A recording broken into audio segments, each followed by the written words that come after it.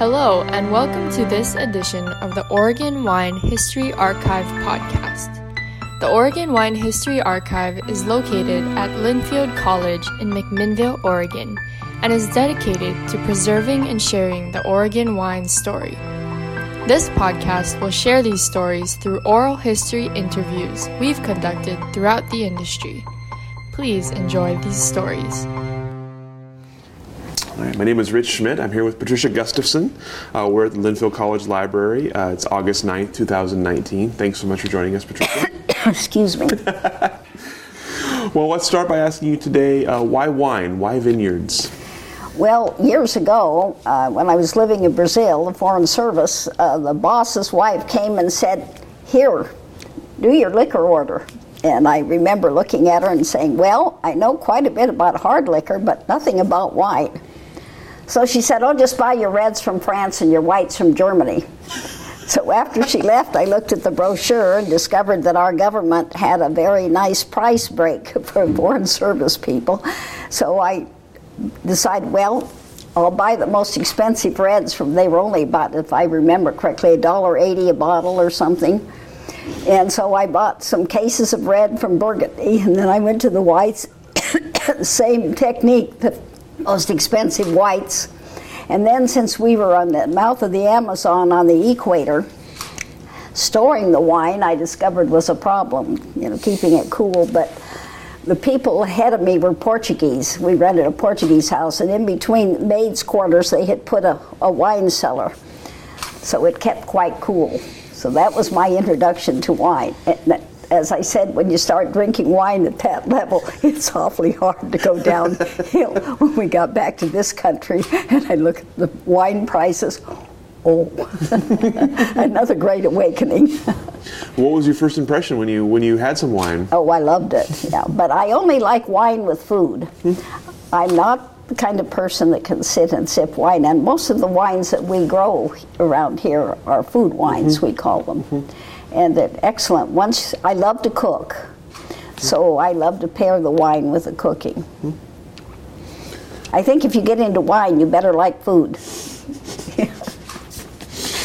So you mentioned being in Brazil. Tell us some of the other sort of stops along the way before you got to your vineyard. Before we got to the vineyard from Brazil?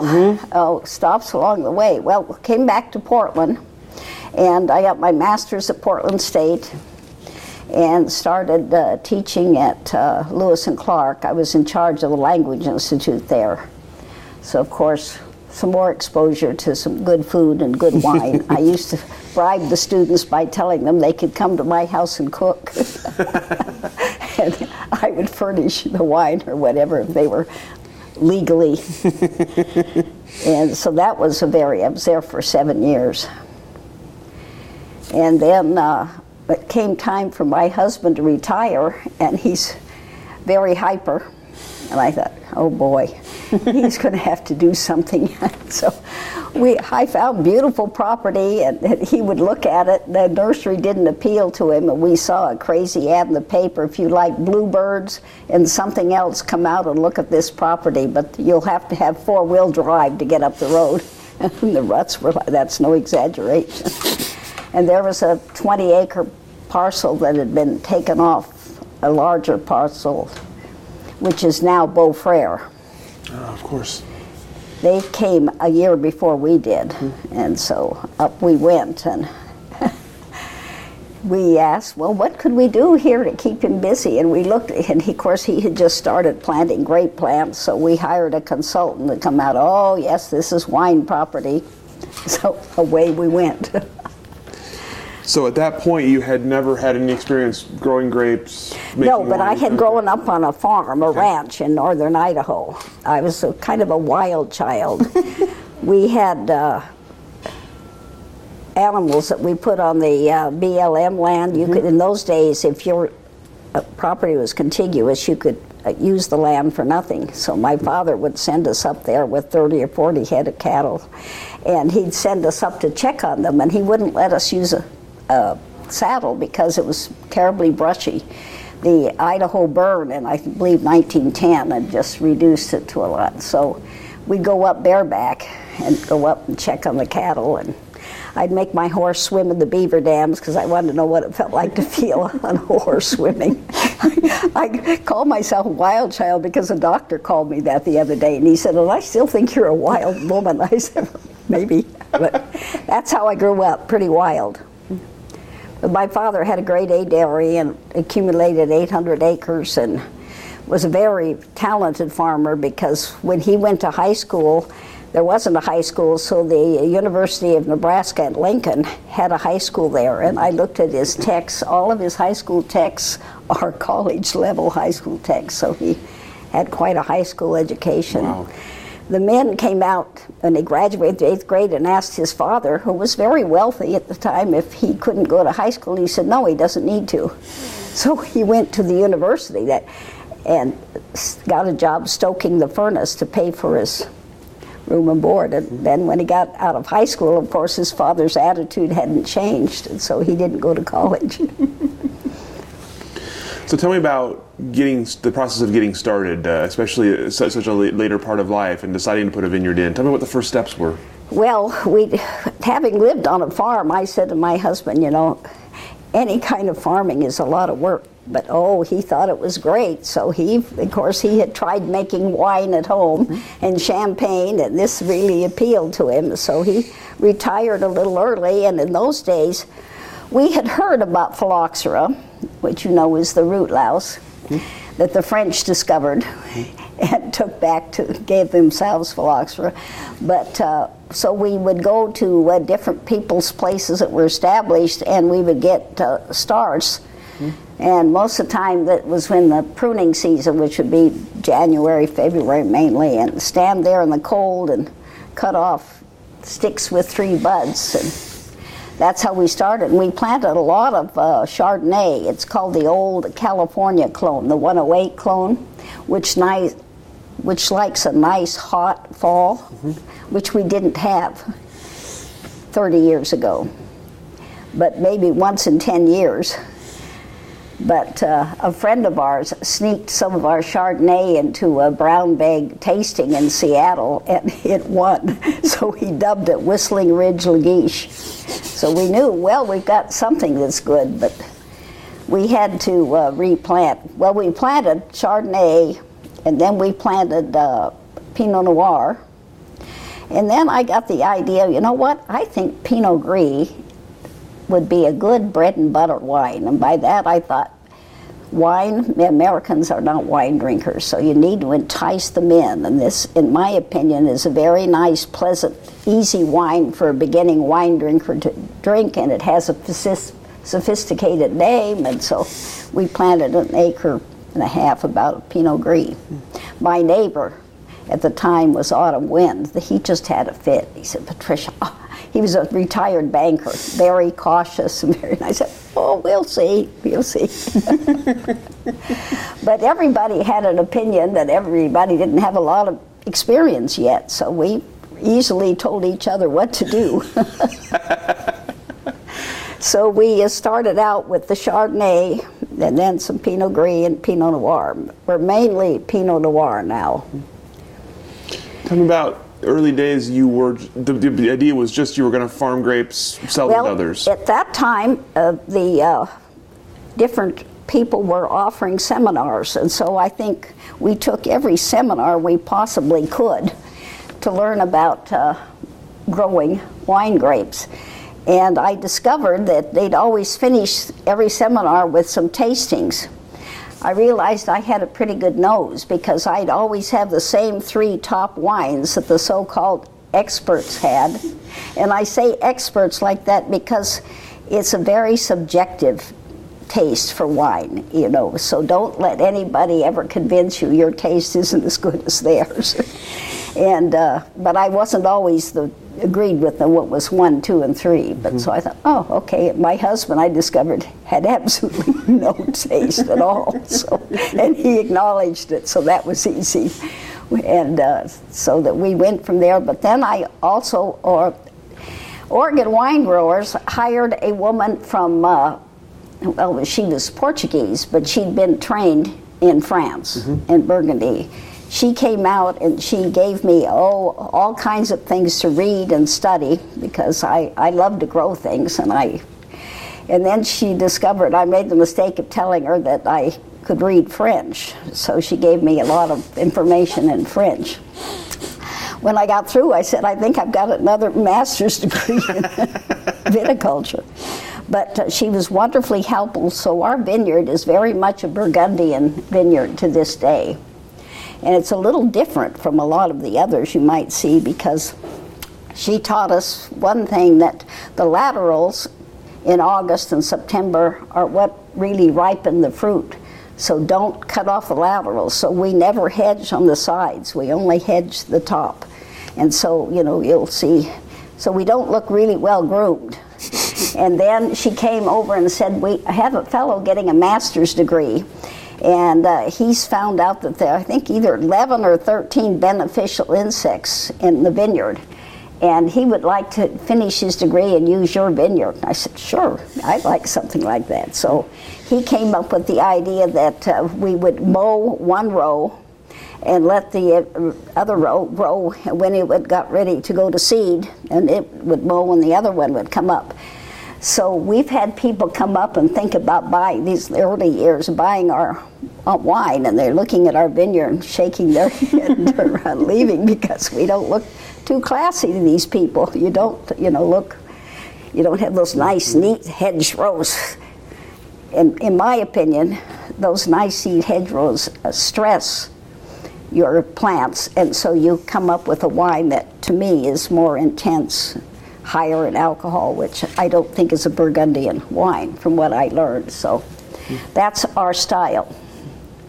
And I, of course, Charlie shouldn't say this, Michael Etzel and I are very good friends, and when he gets really irritated with me, he says, yes, mother, or no, mother. But we're very good friends. His boys are like the kids growing up. I gave them a few lectures on what they should not be doing a few times, but... Tell me about building those relationships in the industry, especially as you were looking to sell grapes in the early days. How did you find people to buy your grapes? Well, we had a very close-knit group. In those days, we were all trying to help each other, and so we had, at that time, OWA had sort of what I would call neighborhood groups, and we had a very nice group of people. We had picnics, and we socialized and had a lot of fun, and we would help each other out and spread the word around, and so we didn't compete with each other. We were trying to help each other, because we were all starting from sort of ground zero and going up. And that's how we got started. And I can't remember how many years, but finally those disbanded, and it's all the huge OWA now, which I think is a little bit sad. I think those neighborhood groups are nice to have. Obviously, the area you're in has grown up quite a bit since you started out in Ribbon Ridge now, as it's called. Tell me a little bit about watching it grow up around you. Well, Ribbon Ridge AVA, people decided, as you probably know, to divide the state up into smaller AVAs. Willamette Valley is rather a huge, and I'm glad they did, but Ribbon Ridge is unique in the fact that most of the soil all around is volcanic. And for some reason, Ribbon Ridge is a little push-up of ocean sedimentary soils. So if you have land in the Ribbon Ridge AVA, your wine tastes different from the other wines, and it's becoming quite sought after, and the price and value of the land has done nothing but go up. So that makes it unique. I think someday, I keep telling newcomers and people who will listen that I think it will be world famous someday. And now Beaufrere Michael had two partners. One was his brother, Robert Parker. I'm sure you're familiar with that name, right? And another man from Canada. And then the two of them decided to sell out, and they sold out to a large company, second or third largest in the world or something. It's called Henri.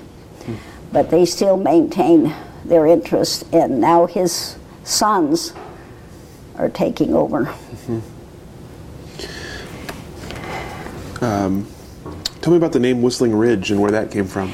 Well, my husband, when we were starting, my husband and I, we were working. And we'd come home and change our clothes at 5 o'clock and work till 10 o'clock. And 2 or 3 times at work, my boss caught me sound asleep at my lunch hour at my desk. But we came home one afternoon. We'd get home about 5, and my son was there putting in a dog run for us. And he said, I know what you can call this place. It was August. We bought it moved in the 4th of July. He said, Whistling Ridge. And I said, why is that? He said, every day at 4 o'clock, that wind just comes whistling over that ridge. We're so in sort of a chute. It comes up the Chehalem Valley is where we are, and I always tried to educate, having grown up on a farm, and my father was a good farmer. I said, you people have to keep figuring in the wind. You know, you have to realize how influential the wind is, especially in the fall on your crops. And so that was the name we gave it.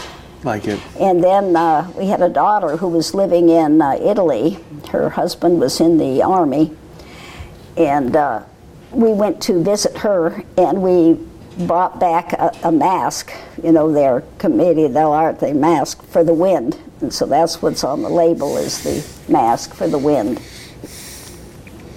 Speaking of labels, so at some point you decided to make your own wine instead of just selling grapes. So tell me about that decision and process. Well, we never have made our own wine commercially. Okay. We make plenty for private consumption, which is also quite good. But my son, when he was going through college, was a waiter. How many people put themselves through college are waiters, and it was the Red Lion decided to train some of them in the wine business, and so he took that training with some friends, and that's how we met Marcus. So we've sort of grown up with these young men that have grown up in the industry. Marcus, you mean Marcus Goodfellow? Marcus Goodfellow, yes. He's Goodfellow Family Cellars now. And so what is the relationship between Goodfellow Family Cellars and Whistling Ridge? He always gets all our grapes. Okay. And he'll come and say, Patricia, this is as close to a Burgundian vineyard as you'll ever get. He's happy with our vineyard, but he's very much involved in the vineyard.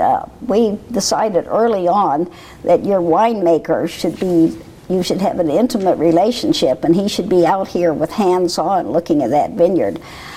One time when we were selling wine to, I can't think of his name, Ken Wright, he sent somebody out, I'll never forget, on a Tuesday. And he came back and he said, well, the numbers are all okay. He said, but it's not quite ready. And I said, okay, but I always, when it comes close to harvest, I always go out in the early morning and taste and get some samples and take my hydrometer and see what the sugar is, that kind of thing. So he left on Tuesday, so I went out Wednesday morning and tasted, and I went back out on Thursday morning and tasted. They were ready. I could tell they had made some kind of just a change that chemically the chemists can't detect. It's a taste thing. It's very subjective again, but so I called Ken up about 10 o'clock and said, Ken, these grapes are ready to pick. He said, I just had my fellow out there Tuesday, and so we started to argue. And it got a little bit intense for a while, and I finally said, all right, Ken, just this one time, will you please just please me and come out and send your guy back out again and have him do some tasting and take some samples into you and do it again. So about 1 o'clock, ring, ring, ring, Patricia, can you have a crew there to pick tomorrow morning? Sure can. But I had learned that because I'd been helping my neighbors, and the first lesson I learned helping them, they had grapes from different vineyards, was there was such a difference in taste from vineyard to vineyard. So when the French talk about terroir, they know what they're talking about. The land gives the food the taste. And you know, I knew that from farming because my father was always looking for a special spot to grow this and this and this, and then the taste. And so that's very much, again, it's subjective, but the so-called experts seem to agree on what's good, so. Tell me about the terroir of Whistling Ridge then. How would you describe it? Well, one of the interesting things is Michael had someone come out early on and dig pits and so many feet apart, and then they'd test the soil. And he came and he said, you know, you don't have to go very many feet, and the soil's all different again. Where we have layers of silty clay loam. And I can see when we first plant, there'll be areas where I keep saying they can't get their feet down to moisture. They can't get through the rock or the shale, and you just wait it out. I've got one spot that I don't know if it'll ever get down. It looks pretty sick by about August, not very happy. I always say that they're not happy when you look at them, mm-hmm. But that was part of the learning. Mm-hmm. So the vineyard is... we're from anywhere from 450 to 500 feet because we're like this. Mm-hmm. And so different parts of the vineyard are very different from other parts. And so I always became a believer. I think a blend is always better than, so we're very careful when we pick. We label what part of the vineyard the grapes are from and the rows so that Marcus can. And I really admire the talent of a really talented winemaker and of how they can blend, it's an art. Well, it's science too, but it's also art. It's a taste thing again, that subjective mm-hmm. tasting.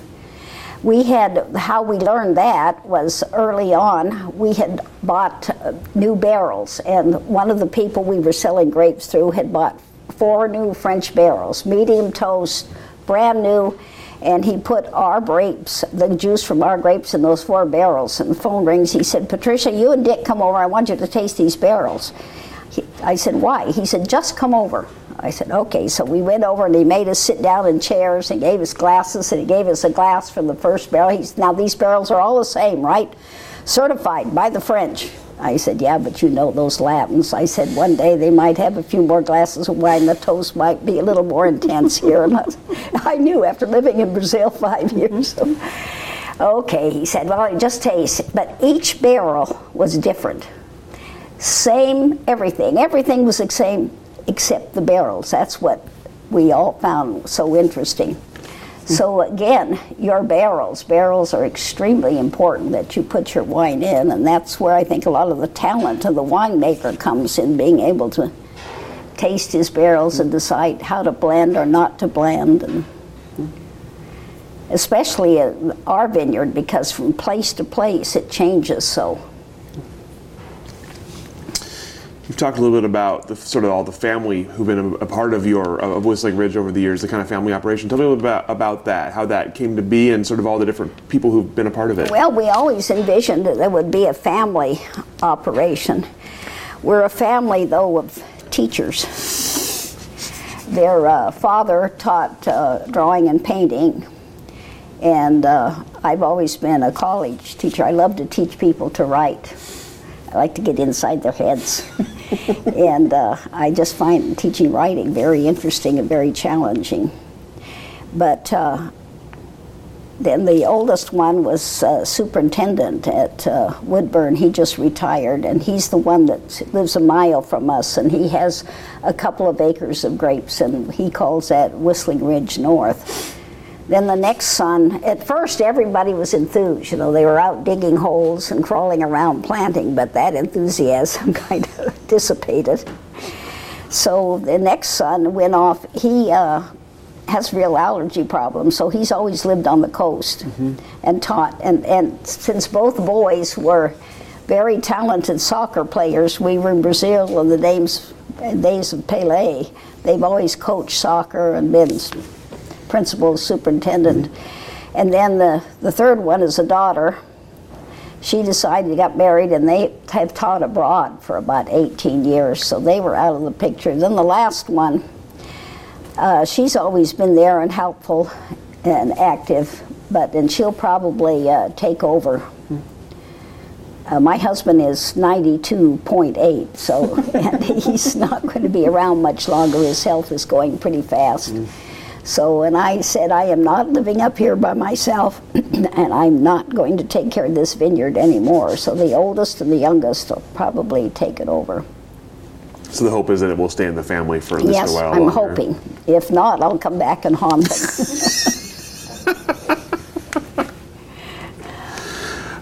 So over the years, as the vineyard has grown, you mentioned putting in Pinot Gris, for example. Have you thought about putting other things in? Has it pretty much always been the basic 3 grapes? Well, no, we tinker. Mm-hmm. Marcus makes what's called a blend. So we have some rows, about 8 rows of Riesling, mm-hmm. and then we have a few Sauvignon Blanc sitting around and a few of this and that, and so he harvests all that and some Pinot Noir and whatever's left over after harvest.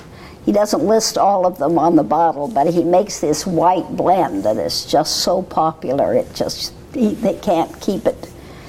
And again, my theory, I always think the blend is better, but they're every kind of grape you can imagine, so that we've got a little bit of out there. Tinkering keeps it interesting, right? Mm-hmm. Well, that's why I like growing things. I decided whenever the French came out with their new clones, I would plant them on their own roots.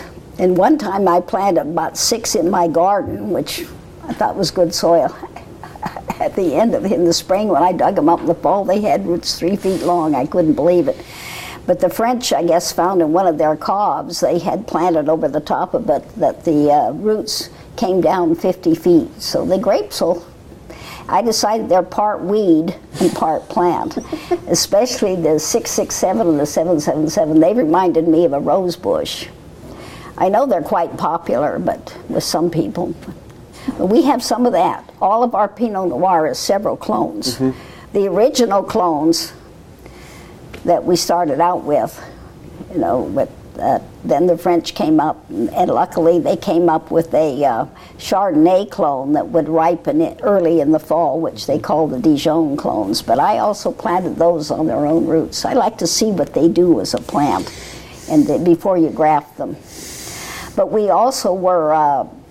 Oregon State had, I think, 4 or 5 places as experimental sites, and they gave us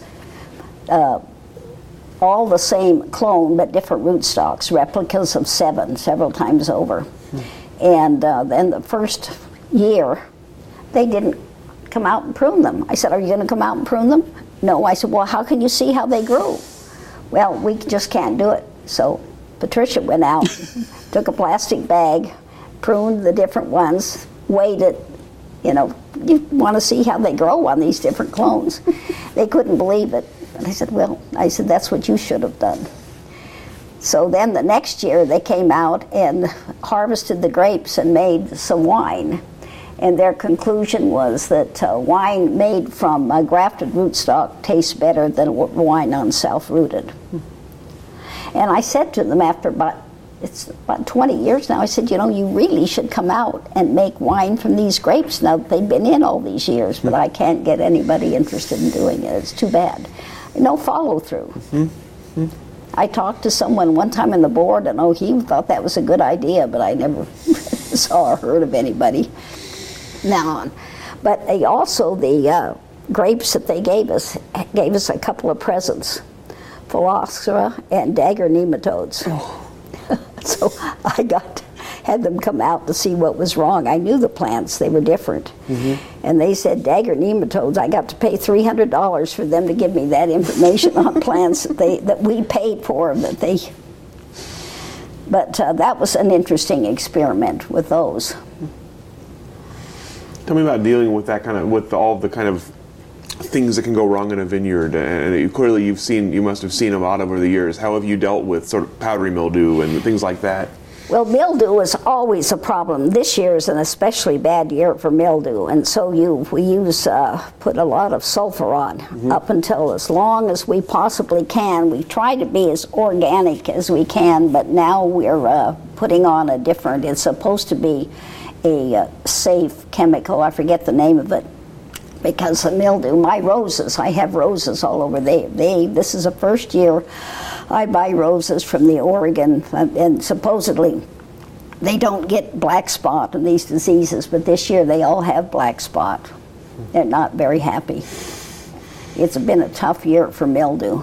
But again, I think because we have such wind flow, knock on wood, we haven't had a problem. we fight it. We're very careful. Marcus is honest, like, don't get nervous, Marcus. We know, we're doing it every 10 days. Tell me about the Oregon wine industry that you came into. You mentioned the Ribbon Ridge area and kind of watching it grow up. Tell me about like what Oregon wine industry seemed like when you became a part of it. Like how big was it? How important was it? How well known was it? It wasn't. And you know, most people were just selling locally.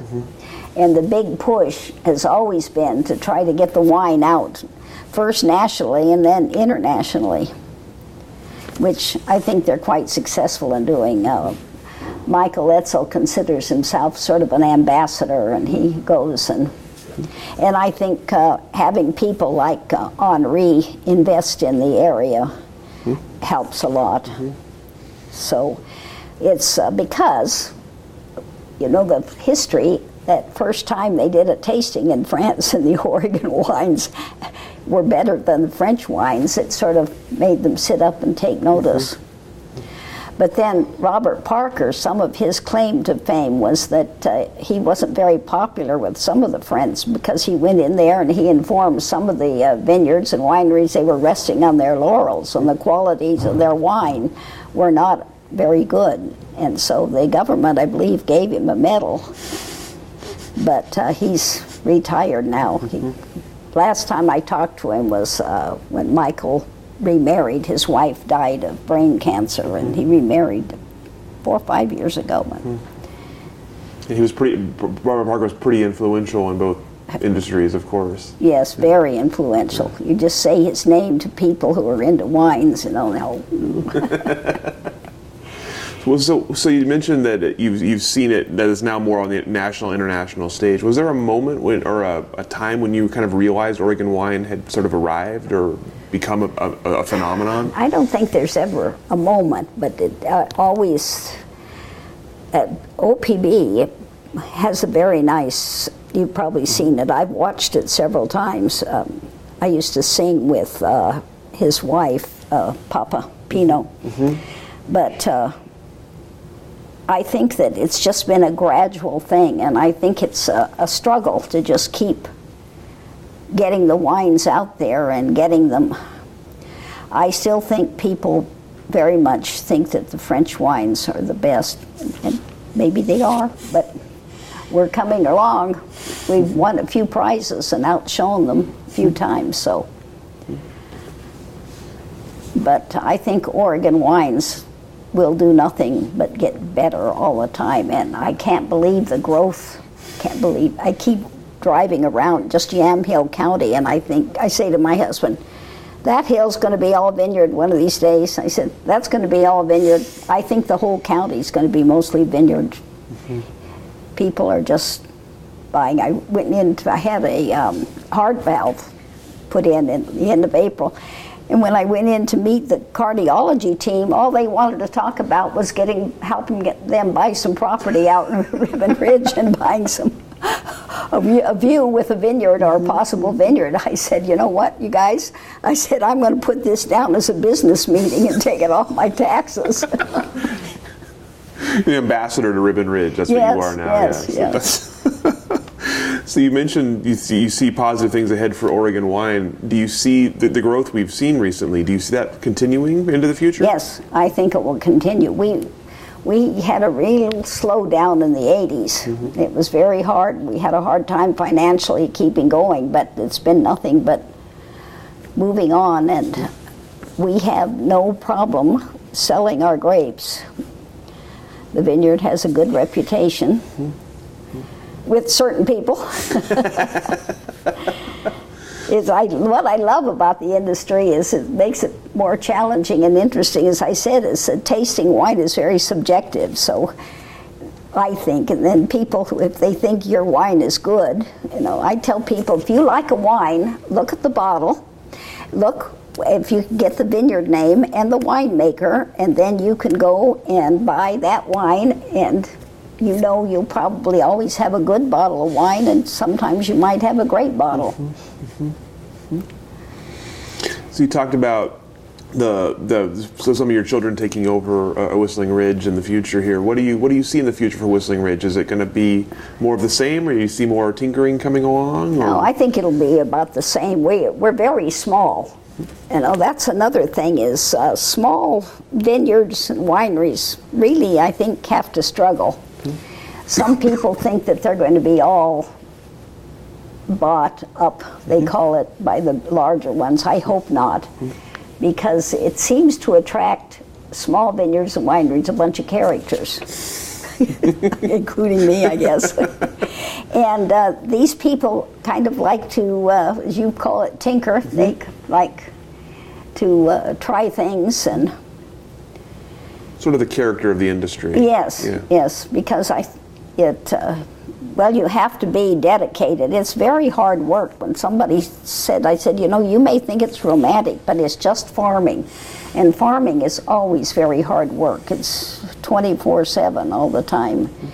And they said, you have to love what you're doing to stick with it.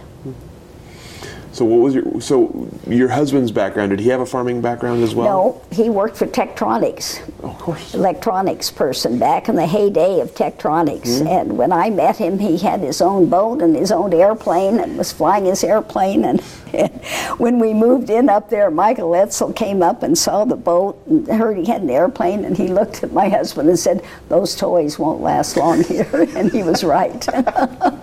So what was your husband's reaction then? You warned him about farming. What was his reaction? Oh, he's a very hard worker. He has to be busy. He's very hyper. So he's just, but he's not, I've done most of the vineyard. He's not that, he just likes, you know, working and whatever.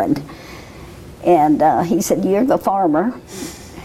One time we had, when we first started, there was a machine that in those days that would, you would plant your plants, and then you drive a tractor with a machine that would put a row of plastic over it, and you know, you just poke a hole and pick the plant through. So, and we all would rent it. And so Michael Etzel used it, and my neighbor Autumn Wynn used it. So Dick and I got out there, and pretty soon Dick came in and he said, you know, you're a lot better with machinery than I am. Can you come out and look at this and see if you can figure it out? I went out and I said, no. So I called Michael. Didn't get an answer. He was gone. I called my neighbor. So we were out there still, you know, shouting at each other by this time, close to divorce. And so Michael walks up and he said, oh, he said, you're trying to figure out how to work the divorce machine. They had nicknamed him that, I guess, because we weren't the first couple that were shouting at each other over the machine. He laughed so hard, he loved it. They got us started, and we got the plastic out. And then my neighbor, Autumn Wind, I looked out my window one day, and they were laying the plastic, and he was driving the tractor, of course, and his wife was following behind with the shovel, and all I could hear was her screaming at him, shaking the shovel at him, and then finally she just threw it at him, and luckily she missed, and I just about died laughing. I said, the divorce machine at work again.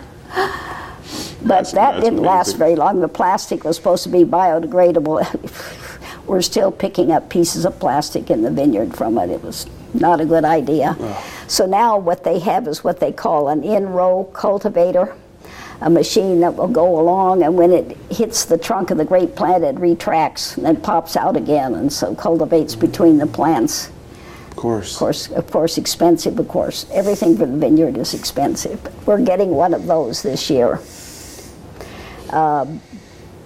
Before, and still someplace, you know, everybody wants to be organic, but you have to take control of the weeds in the rows between the plants, especially new plantings. And so we've all used glyphosate, I want to say Roundup. Anyway, it's Roundup commercially for the novice. And nobody wants to use that. I found out years ago that what happens is that the plant sucks that down, even though it's a foliar spray. It gets down into the roots and then gets down into the soil. And with our heavy clay soil, that's not a good solution. So, so as you kind of look back over your time in Oregon wine, what are you proudest of? Proudest of? Yeah, what are you proudest of? Oh, gee whiz. I guess just of surviving. Being able to get through those tough times and in the hard, long days. And harvest time is always very, very intense and very difficult, especially for the winemaker. They get maybe 3 or 4 hours of sleep a night because it seems like you always have to get the grapes in now because we always seem to get rain when the grapes are ripe. And so it's in 2005? It was such a rainy, cold fall. And I remember Marcus coming out and we were looking at the Pinot and he said, what do you think? We can pick now, he said, or there's a window, we're going to have a few days of sunshine in about 5 days, or do you want to gamble and wait? And I looked at him and I said, I'll gamble. He said, okay. So we got those grapes in, and that year got such a bad name. Nobody wanted it, so we just sat on ours. Marcus sat on his. And pretty soon, and this is something surprising about the wines in that Ribbon Ridge AV. All of a sudden, my God, they started coming around, and they're some of the best wine we ever made. So I'm sort of a believer in a cool fall harvest, but it takes a long time for the wine to come around, and then it will just change like that on you in the bottle. It's another thing you have to watch, just like the vineyard. All of a sudden it's ready to pick, all of a sudden the wine is ready to drink. So you have to keep what's called a library and keep tasting. We took a 2002 was the same thing to a get-together when Bryce had died, and Michael and Bill Pond came over and they said, what are you going to do with that 2002? And I said, we've got a lot of it. It's not very good. The last time I tasted it, I guess we'll lower the price and give it away. He said, when's the last time you tasted it? And I said, a couple months ago. And they looked at me and they said, that's some of the best wine we've ever had. You better not lower the price and give it away. See, I hadn't been paying attention. And so it was another, it was another cool harvest, and that's why we held on to the 2005 and crossed our fingers that it would do the same thing.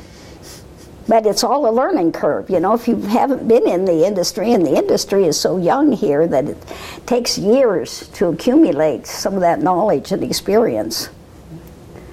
Absolutely, yeah. Does have any questions? So that's all the questions that I have for you today, Patricia. Is there anything we should have talked about that we didn't? Anything I should have asked you that I didn't? I don't think so. I think you covered everything.